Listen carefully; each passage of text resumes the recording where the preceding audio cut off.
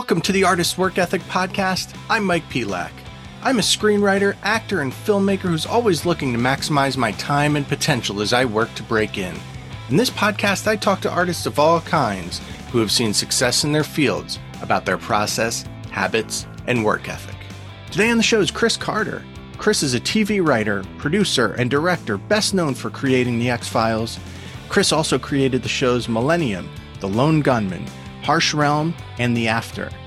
The X-Files earned 2 Primetime Emmys out of 16 nominations and 5 Golden Globes out of 12 nominations. In addition to creating the show, Chris wrote and/or directed many episodes throughout the show's run. I also recently launched my Substack. I'll be putting out some writing through Substack each week, and that's also how you can stay up to date on this podcast, as well as other projects I'm involved in. I hope you'll subscribe to read along at mikepelak.substack.com. That's mikepelak.substack.com. A couple quick things before we jump into the episode. I've talked in the past about myself working on breaking into screenwriting. Please check out blackoilfilms.com/screenwriting. There you can check out some of the screenplays I've written. I have the first 10 pages of each one uploaded, but feel free to email me at theartistsworkethicpodcast@gmail.com, and I'd be happy to send you a full script if you're interested in reading. Last thing before we get into the episode, I would love anyone listening to subscribe, rate, and review the Artist's Work Ethic Podcast wherever you listen to podcasts. It really helps us put the show out there for more people to listen to.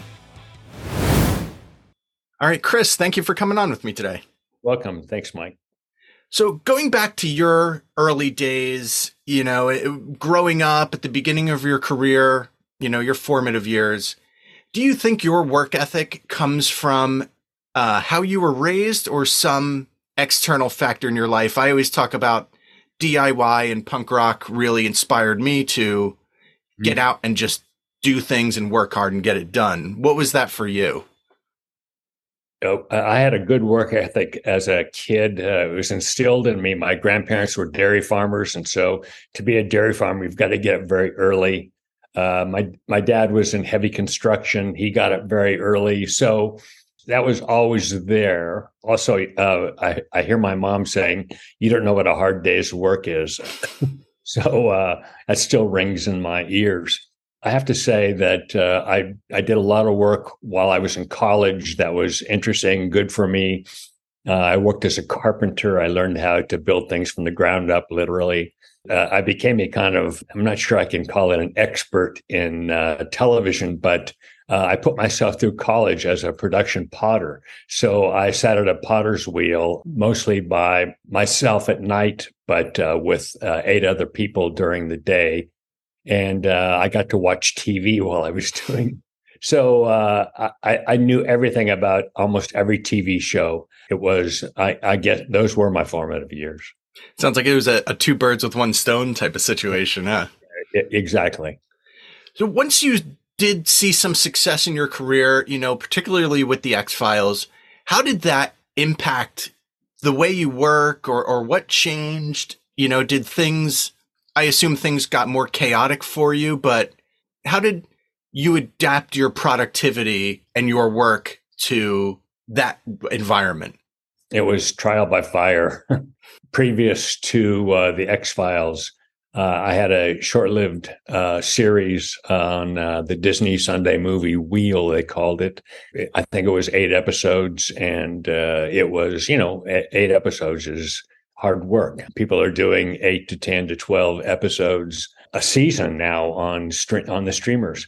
So when all of a sudden, the first year of the X-Files, we did 25 episodes, it was you're always trying to keep your head above water. I learned on the job about productivity, and even though I knew how to do the job, I didn't know how to do it at that scale. What I was fortunate enough to do was hire the right people who had done it, who knew how to budget time, how to organize a lot of creative people to basically create a roadmap to that success. But It's funny. I tell people that the X-Files was successful, but I really didn't have the time to appreciate it while we were doing it because we were working so hard. We did the first 3 years of the show. I mean, we did 72 episodes. And now a show that does 72 episodes is considered to be, one of the longest running streamers on television. Sure. I mean, I think that a big part of success of any kind, whether it's personal or professional, is the people you surround yourself with. And it sounds, whether it's your family, your friends, the people supporting you, and in your case, you were able to build out, like you said, a great team, which kind of lifted the whole boat up. Yeah. Hiring the right people is paramount. And I was lucky to do that. The other thing you have to do, and everyone has to do on the show, a part of productivity is avoiding pitfalls. And there are plenty along the way. And especially early in the show, you can make a wrong turn, you can hit a dead end, and it could be the life of the show. Casting is all important to the show. I have to say that probably is one of the most important things, if not the most important thing on the show. But hiring the people who really bring the project, the script to life. If you've got people who know their work, how to do that work, they are always making the work that you do better. Well, to that point, you've collaborated with a lot of great actors and writers and directors, art departments, everything along your career. What's something that you've learned from someone else that you've been able to pick up and, identify, whether it's something super practical or something more theoretical, and apply to your own career? I can tell you one thing that I was very thankful for was the writers Morgan and Wong had worked on Stephen Cannell shows. And so they knew about productivity, and they knew about output, and they knew about budgeting time, and they knew about how to make things good. The thing that they brought to the show, which is a really, I'll call it fundamental thing, is they brought a bulletin board and 3x5 cards. And that's the way we plotted the show from right from the beginning. I had worked on a whiteboard prior to that, and it was kind of sloppy and it was kind of haphazard. They brought not only that bulletin board and those 3x5 cards, but Glenn Morgan brought, like, I would call it perfect handwriting. And that became a signature of the script side of the show. Was everyone tried to copy that perfect handwriting. It almost brings a calm to the room, right? It does, actually, and it's beautiful. A good board, as we call them, a really beautifully plotted board is a thing of beauty, a perfect mosaic. A common theme on this show, that I've talked to, from musicians to writers to directors to actors to chefs, all of that, is that the people who do end up with some success with a career in the arts tend to do things that maybe others won't, and, kind of going above and beyond. I always like to call it creating your own luck and being able to pinpoint that opportunity and step through the door when the door opens. Yeah. Do you have an example in your career that maybe happened to you that you felt like you did something that separated yourself from the masses that, helped to propel yourself forward? I can tell you that when I got my first job in Hollywood at Disney, right when it was changing from, call it the old Disney to the new Disney, run by Michael Eisner and Jeff Katzenberg. And I was hired by Jeff Katzenberg to write movies because I had written a movie that he liked. And even though it never got made, it got me in the door. So it gave me a 3-picture deal, an office and a secretary, and I was on my way. But what I did, because it was all hands on deck there, trying to fill up television slots, the Disney Sunday Movie in particular, these television producers would just walk by my office and knock on the door and say, "Hey, are you interested in doing an episode of the Disney Sunday Movie?" And I'd said no to everyone. No to anyone. I didn't say no to anyone. that was I was very fortunate for that because it taught me first how to work under pressure and a deadline, and how to see your product go from beginning to end very quickly. But it also, subsequent to that, taught me how to produce. I had written a pilot for NBC, and even though it didn't go, they were very pleased with the work. They said, "What do you want to do next?" I said, "I want to produce." I was just a writer then, because I realized I had to produce my own work if I wanted it to turn out like I wanted it to. They offered me 3 shows. I said, "Great, we can put you on one of these 3 shows." And they said, "We can put you on Miami Vice," which was maybe the hottest show on television. And we can put you on, that was a Michael Mann show. We can put you on Michael Mann's Vegas, which was, another dark, interesting, dramatic show. Or we can put you on this show called Rags to Riches, which is Joseph Bologna and five young dancing girls basically breaking into song 3 or 4 times an hour. And so I looked, and so the obvious thing you would think would be to choose Miami Vice or Vegas or Las Vegas, it may have been called. But I looked at that show, Miami Vice, and I saw that all the writing producers were in Los Angeles, and the show was actually produced in Miami, shot in Miami. I looked at Las Vegas, same thing. The writers were in Los Angeles, and the show was produced in Las Vegas. And so I said, I'll take Rags to Riches because it was produced in Culver City. It was a really great choice. I worked under a guy named Lynn Hill, who was a kind of titan in the movie of the week realm. He was producing the series. He let me do everything. I got to work with skilled writers, people who had done the job before. But then I got to work with choreographers. I got to work with lyricists. I got to cast. I got to work in all phases of production. And so it really set me up for what I would end up doing in a leadership capacity.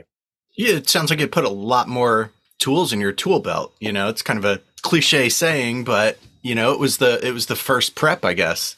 It was, and I'm forever grateful for it. So you've had instances, I'm sure, in your career, setbacks and rejections, as we all do. Whether it was that early pilot that NBC didn't want to pick up, and how have you, throughout your career, pushed through those and kind of been able to, it's probably more mental than anything, but mentally continue on and open up Final Draft and start that next script when maybe you're thinking, this, I don't know if I'm still doing, if I'm done with this or not.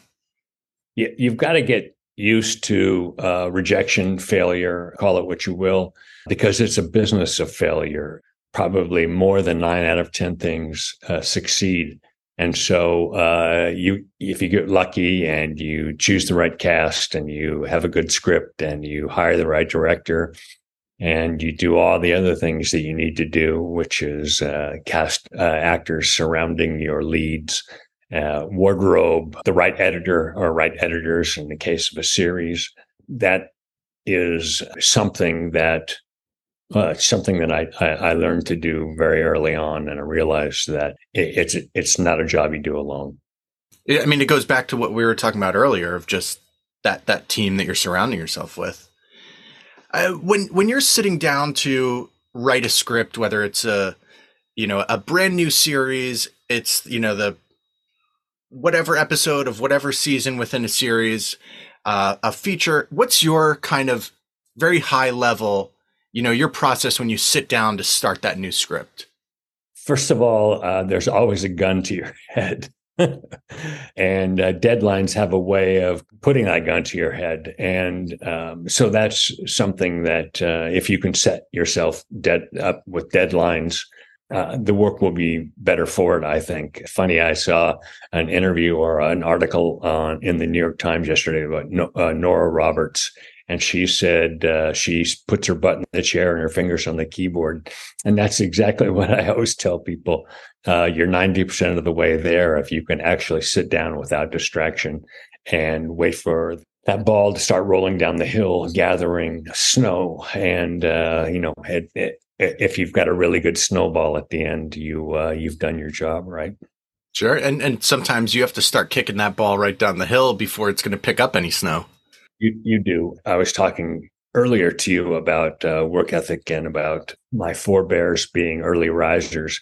I had to, when the show moved from Vancouver to Los Angeles, I had a routine where basically in production, if you arrive at 9, the phones are already ringing and you're putting out fires and taking care of business.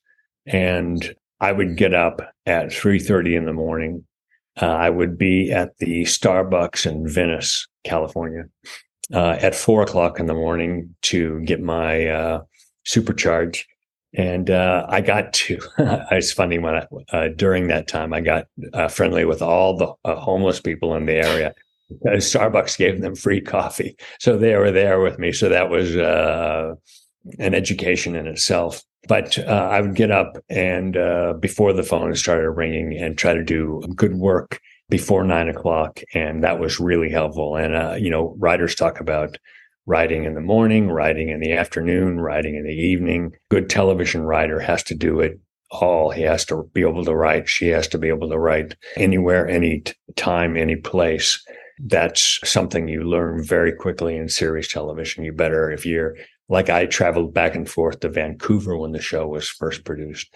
If I wasn't writing on the plane, I was wasting a whole lot of time. And there is a picture of me my assistant took in Vancouver, and I'm sitting in a park, and we're staging a scene, and I'm sitting on a park bench with my head down on looking at my computer, and that was basically that's I think indicative of what a writer producer in television does. Well, the world's not waiting for you, Exactly.